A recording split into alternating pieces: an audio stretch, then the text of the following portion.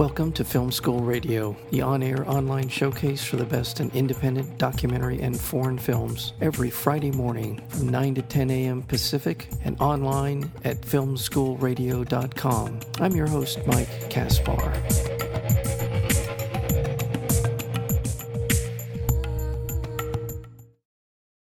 A mix of unbridled joy and verite realism, A Poem is a Naked Person presents the beloved singer-songwriter and rock and roll Hall of Famer Leon Russell as filmed by documentarian Les Blank between 1972 and 1974.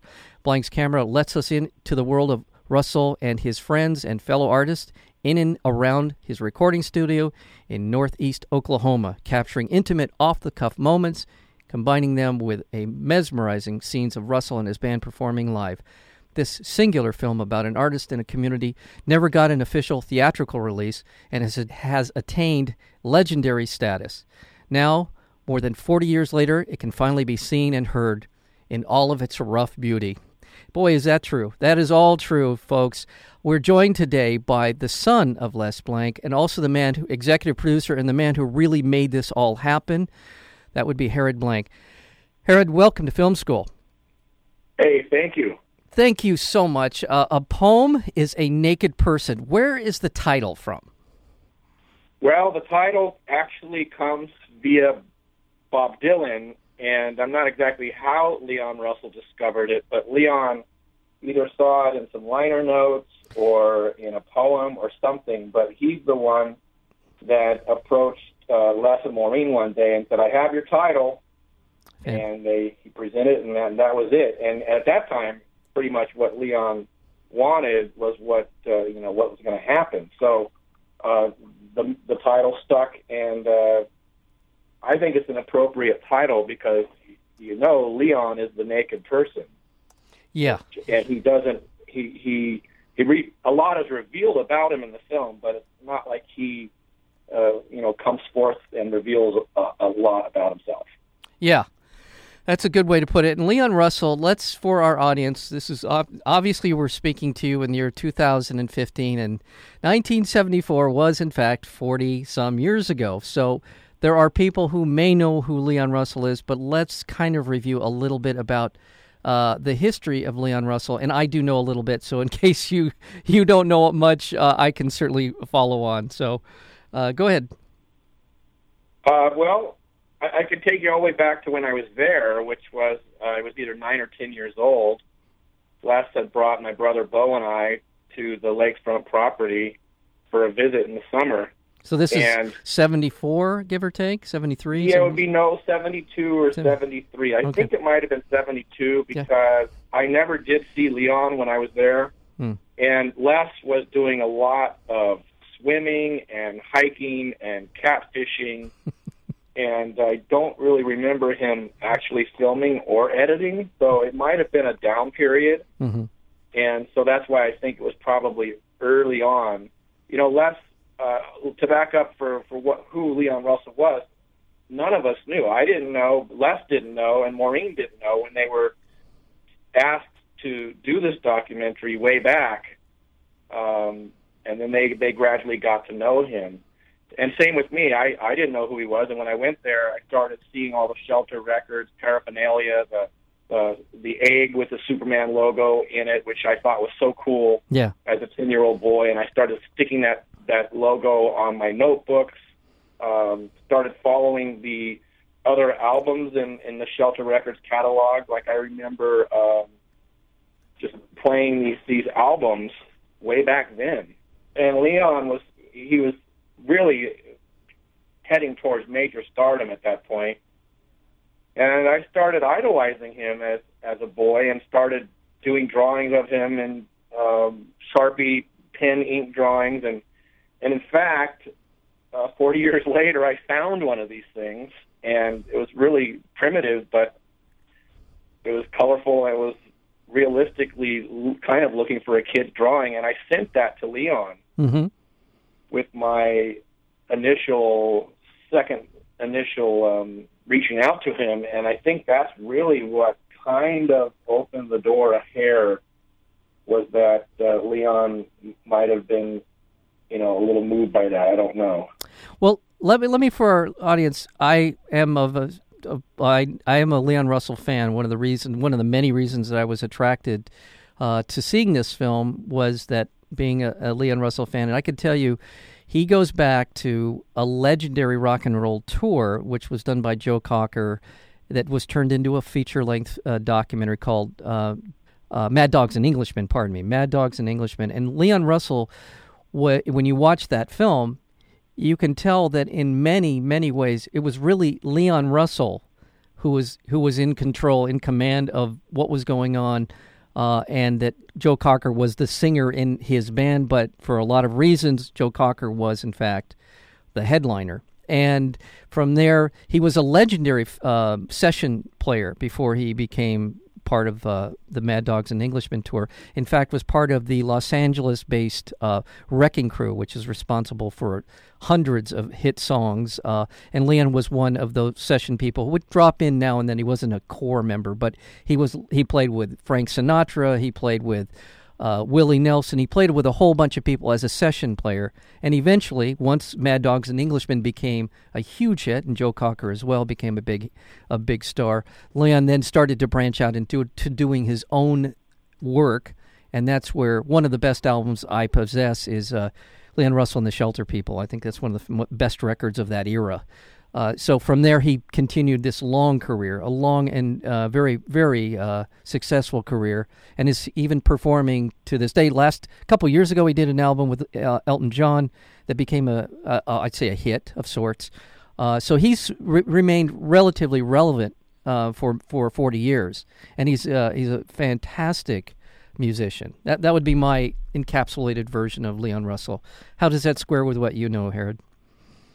I would say all of that is pretty accurate, but there's also this charisma about him that we were talking a little bit earlier, that sort of as if he transports people and his fellow band members into another place, like almost a spiritual place of nirvana or something. Right. And if you look at the audience's reactions while they're listening to the music, it's not just clap, clap, clap, yeah. It's like their eyes are closed, some of them, and they're shaking their heads along with the music, but they're having an experience that's pretty deep. Yeah. Yeah, I think that goes a long ways. A lot of that is due to the fact that Leon Russell was born in Oklahoma, raised, I understand, in Oklahoma, and seems to have immersed himself in the music of the black churches. Because he was surrounded by musicians and singers, African-American singers, and his music, especially in concert. I happen to have seen him in concert, I think 3 times, and every time he brought it. He brought it every time, and in that same sort of almost evangelical musical vibe that came with a rock and roll band. He wasn't really that far removed from Little Richard. His sound is very much rooted, as was Little Richard's, in that kind of gospel sound. And that's where you got that. I was in a crowd of 10,000 people doing what you're talking about, waving their hands and just into that music. And he did a fantastic job with it. He really did. Yeah, I would say that in the film captures that, actually. Yeah. The performances in the film are pretty riveting and almost like a trance-like. Yeah. Yeah. And it almost as if Leon himself is almost entranced. Yeah. In parts of it.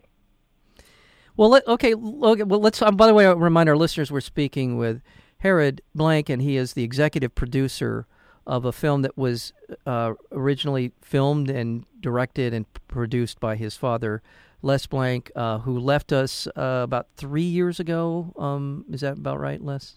April 7th, 2013. Okay, so, and a legendary filmmaker, responsible for many different documentaries, was really kind of a pioneer in what we would today call kind of first-person documentaries. Perhaps his best-known film would be Burden of Dreams, or the one about... Lightning Hopkins? Yeah, Lightning Hopkins. I think that's... The Lightning Hopkins film is really what got his career jump-started, because up to that time there really wasn't any movie like that. Yeah. And I believe, rumor has it that Leon's co-producer on the film, Denny Cordell, is the one who saw that film and said, "This is the guy we need to get for this movie." Other people say that Leon or Denny went to the AFI in Los Angeles and inquired who would make a good documentary for a film on Leon Russell, and the name Les Blank came up. But in any event, the Lightning Hopkins film, which is called The Blues According to Lightning Hopkins, is really what established Les's career around the world. And the Leon film is Les's first feature. The Lightning Hopkins film was 31 minutes. Gotcha. And the Leon film, when it came out in 1974, was 104 minutes, which it got cut down to 90 over the course of his life. Right. So this film now is at 90 minutes, and it holds up very well for the whole 90 minutes. It's tight. Yeah. Yeah, no, it's a beautiful film. And the one that he did with Werner Herzog, when Werner Herzog was directing Fitzcarraldo, is called Burden of Dreams, and it's that amazing documentary about the making of this crazy film that Werner Herzog, well, he was renowned for being a bit off the charts. So that I want to bring that up about your dad. I want to talk a little bit about your father in terms of his filmmaking and what subjects he was drawn to. Was he drawn to do the Leon Russell documentary? Did he know much about him, as far as you know? No, he didn't know who Leon Russell was in the beginning. Mm-hmm. And Les was a very big fan of Hank Williams. So when Leon covered some of those songs, Les must have just ate it up. There's a lot of Leon Russell and Leon Russell's periphery that attracted Les a lot. So he once he got into the guts of it, I'm sure the cameras are running. He was having a great time with that. Les was attracted to strong personalities as well. You could almost see some parallels between Leon Russell and Werner Herzog.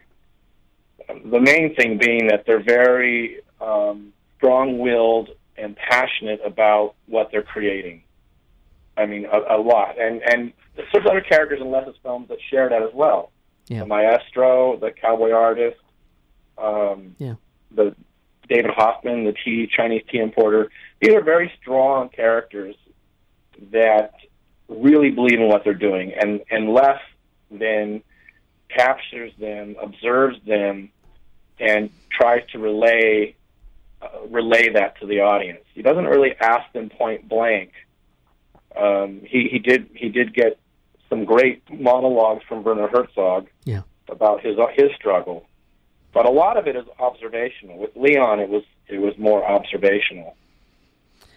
And in that vein, Leon Russell he looks like a man of the era that he grew up, that we see him in, the early 70s, late 60s, early 70s. He has the long hair. I would call him quietly charismatic. He's not a very effusive person. But when you talk to him, this is what I really found fascinating about the film, when those conversations that we're either eavesdropping on or actually Leon's talking to, it appears to your dad, you can see how intelligent a man he is very quickly, and he speaks very directly when he talks to people. He doesn't mince words. He doesn't use a lot of peripheral words to describe how he's feeling or what he wants.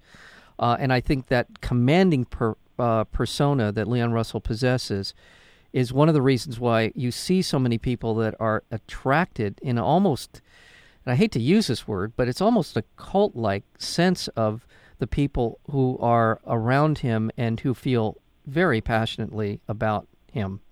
That's a great description. I'd have to say I agree with you. There are some similarities between Leon and Les as well. They're both men of very few words. They both have strong personalities, and they've been known to be said that they're intimidating. Like, some people felt that Les didn't like them, but in reality, Les wasn't. He didn't do small talk. He didn't go there, so people could misinterpret that he didn't like them, when in reality he was probably feeling uncomfortable because socially he was a little bit inept. Mm-hmm. Leon, I think, is also a man of few words, and he can come across pretty intimidating as well. And I've come to find him to be, as you say, very intelligent and very witty too. He's extremely witty and fast with his wit. That doesn't come across in the film as much, but in real life, that's what I'm finding out. I mean, isn't it odd that here's a film that wasn't released, and Leon didn't want to have anything to do with it, sort of washed his hands of it. Les had it in some cardboard boxes, whatever he had of it. They're just sitting there getting dusty.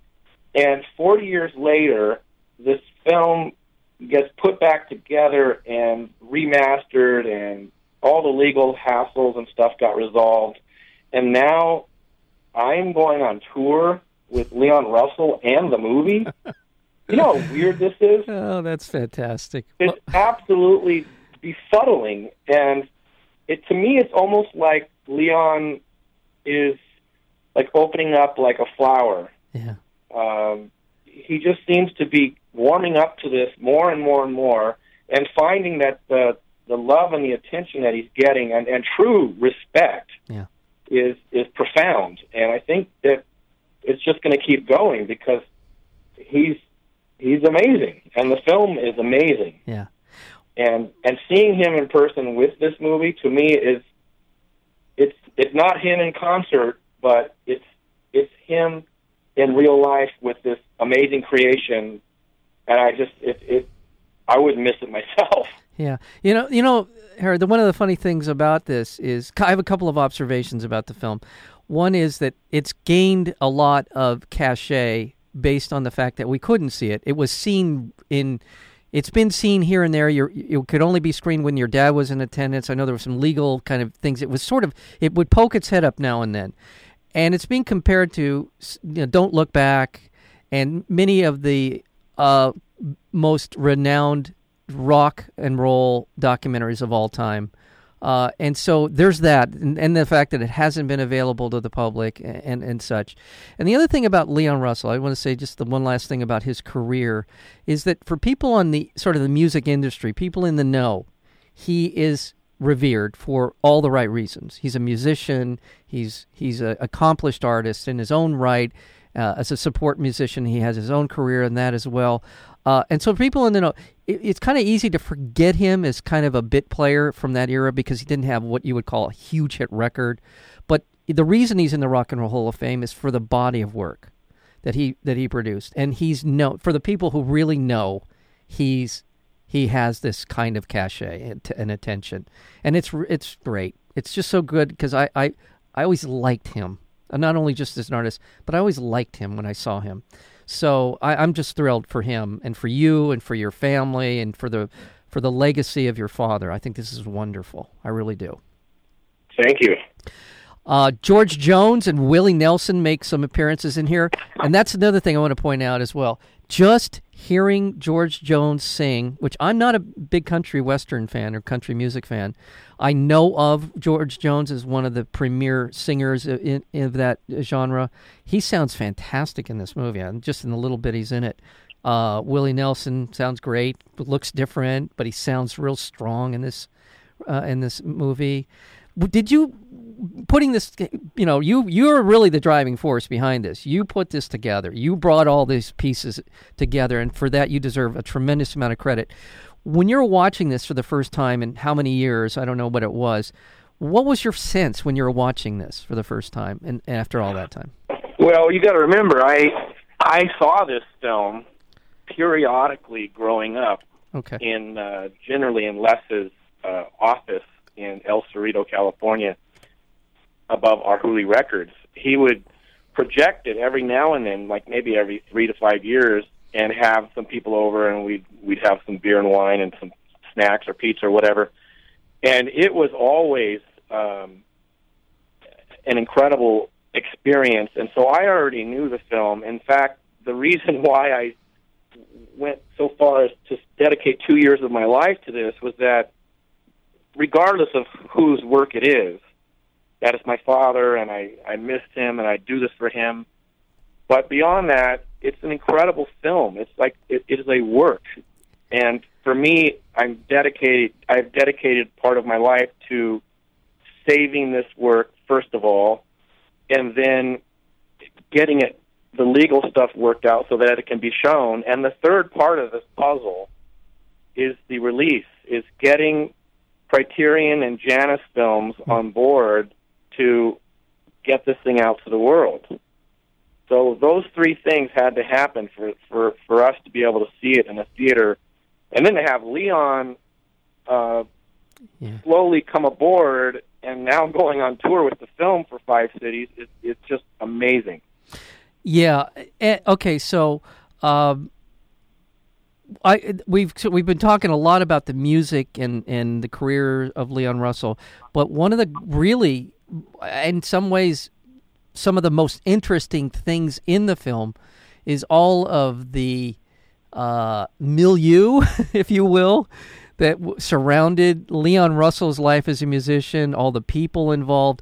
But it's not just that. There's that, but there's also your dad brought in a lot of ambiance to this film with the people that lived, in the vicinity of the recording studio in Oklahoma.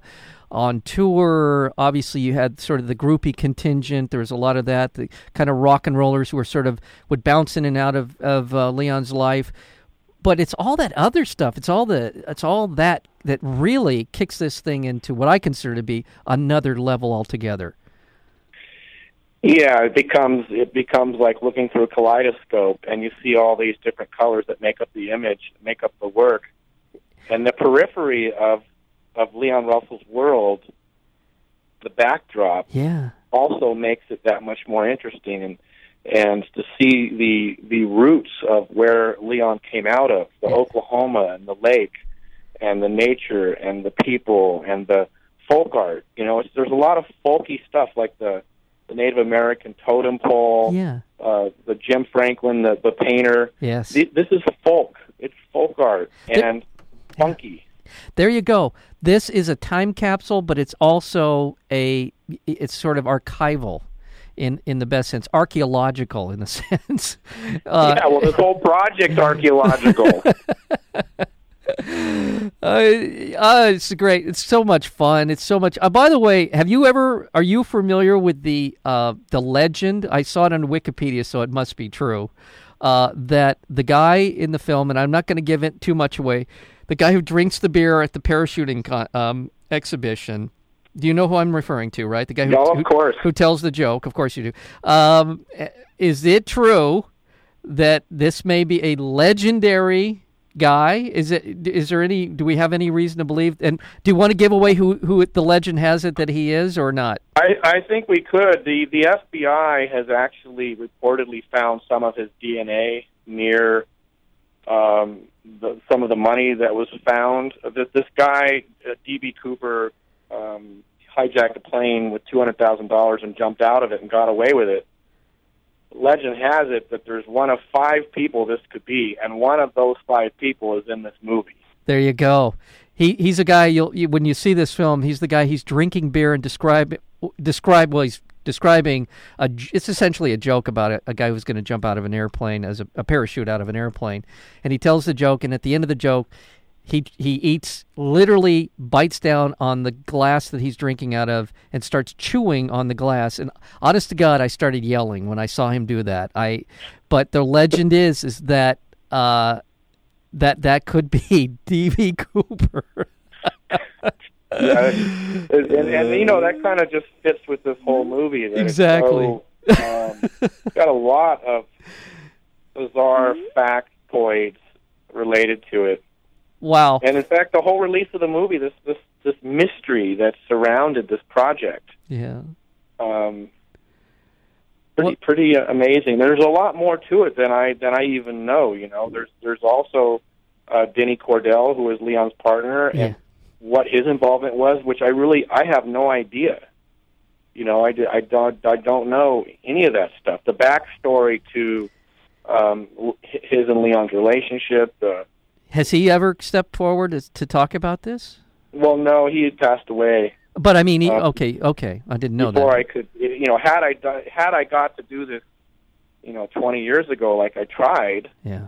I tried to get a deal with Miramax to intercut the Poem film with a contemporary version of Leon Russell, who at the time was in a new band singing Christian songs, and I thought, well, I wonder if this movie had an effect on Leon, if it maybe made him look at himself in the mirror and go through some changes. As I posed that to Miramax, and they said, well, if you want to do the research and write a script and do this, we're interested. And I told Les, and he had a cow, and he said, there's no way you're going to touch this film. Yeah.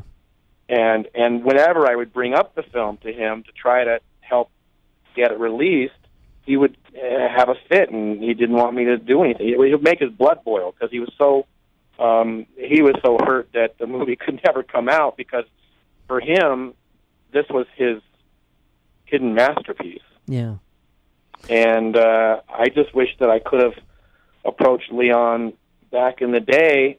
I bet you I could have struck a chord with him just as I have now, because I'm not emotional about the movie like Les was.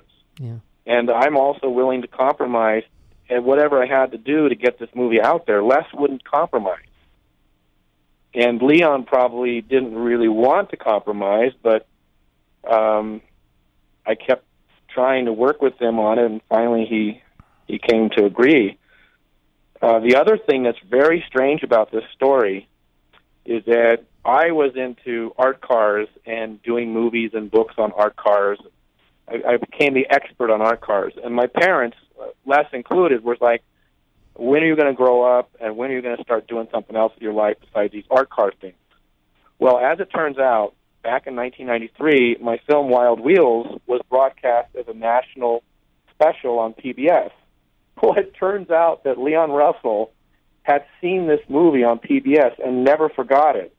And in fact, he just told the Rolling Stone, like 3 days ago, that it was one of his favorite movies of all time. Oh, my God.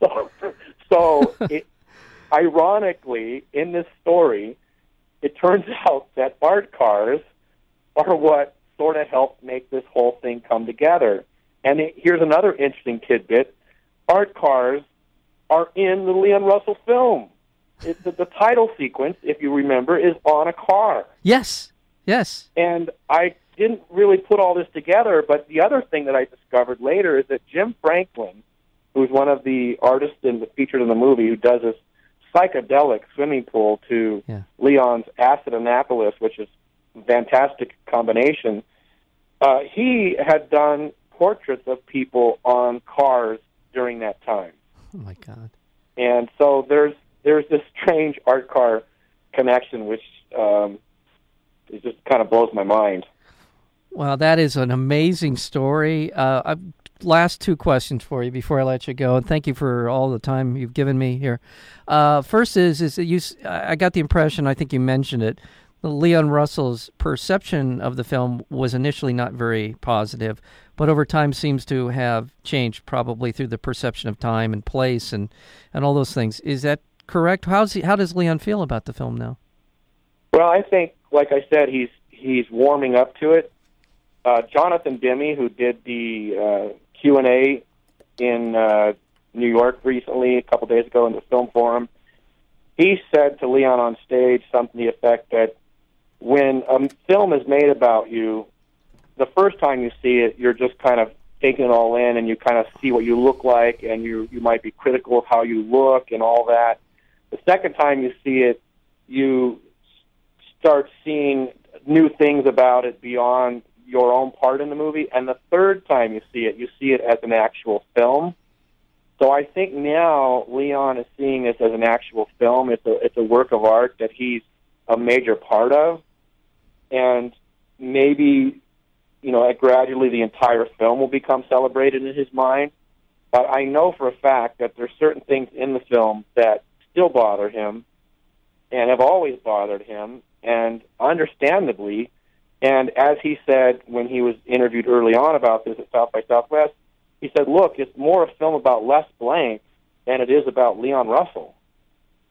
And that's the sort of stuff that may have, really kind of disturbed him back when it came out. Now, it doesn't mean that it's not a good movie. Obviously, it's resonating, but it would have taken a lot more for Leon to accept that other lanyap of weirdness that was not part of his how he would have portrayed himself. Back then it was much more. It must have been much more shocking for him, especially when he paid for the project. Mm-hmm. So I can see where things kind of went haywire on this, and I wish I could have helped on this project a lot earlier if Les would have let me. But we have what we have, and now it's to be celebrated. I'm really glad that this can happen during Leon's lifetime, and he gets to see this thing blossom. I just think it's amazing. Yeah, I agree. Things, as you've learned as you go through life, things are meant to happen sometimes at when they happen and not when you want them to, and that seems to be the case here. One last question in regard to the film and to your father, Les Blank. How is this is this the reaction of the film or this coming out, is it causing some more interest in your dad's work? Is it prompting people to go back and look? Because he did a number of documentaries related to music. He did a lot on food, but he did a lot of music. How is it beginning to have people look at your dad's work in a different light? It's funny because Les Blank is still not like a household name as far as a artist or filmmaker. I mean, a lot of people know of his work, but there's a lot of people that don't. And you could say the same for Leon Russell. Yeah. And yeah. I think that this film, and coming out now, is going to hopefully open up a lot of people's eyes to the incredible careers that each of these two men had over their life, and that there's no one else like Leon Russell, and there's no one else like Les Blank. And so hopefully this does encourage people to check out their other work and see their other movies and their other music and et cetera. I myself am going to be working on a documentary with Gina Leibrecht about Les Blank, and I'm going to do a biography book of some sort. And Leon is doing an autobiography right now. He is in the 80s of this book, and I'm telling you, I keep trying to encourage him because I just think it's going to be amazing because he has amazing stories. Yeah.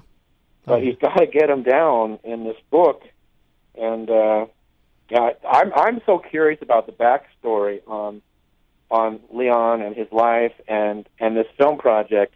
I mean, I know Les's side of things to a point, but I don't know much more than that. And I'm curious to know, as this unfolds, I think we will learn more about this backstory. Well, I think in the Q&As, you're going to find out more and more about it as well. So. Exactly, and we are. I'm learning something every time. That's why I can't wait for L.A., because I'm sure something's going to come up that we haven't heard yet. Yeah.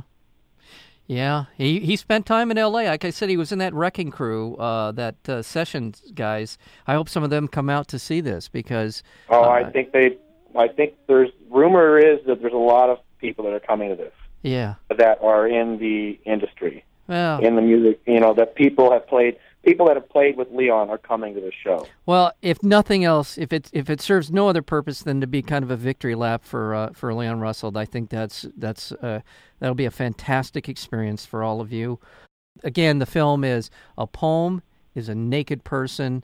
It's a line from a Bob Dylan song or a poem. We weren't quite. I think it's a song, but.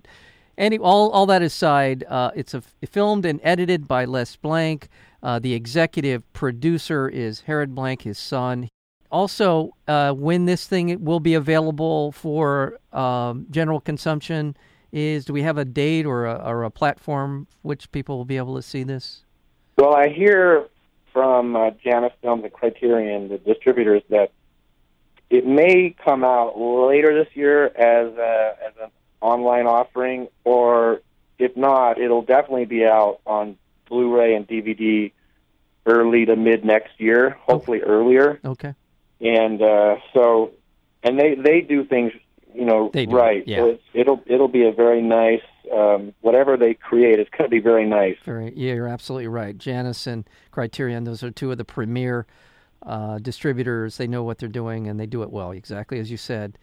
Well, thank you, Herod Blanks, so much for being here, and all the best, and continuing to go out and let the world 40 years hence see a film that is a remarkable document in so many ways, and a celebration of one of the great music artists of his time, and continues to be so. So it's great to see. Thank you. Great, thank you.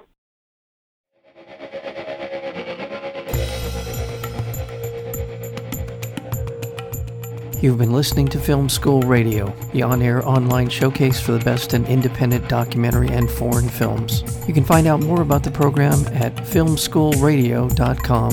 I'm your host, Mike Kaspar. Thank you for tuning in, and we'll see you next week with another edition of Film School Radio.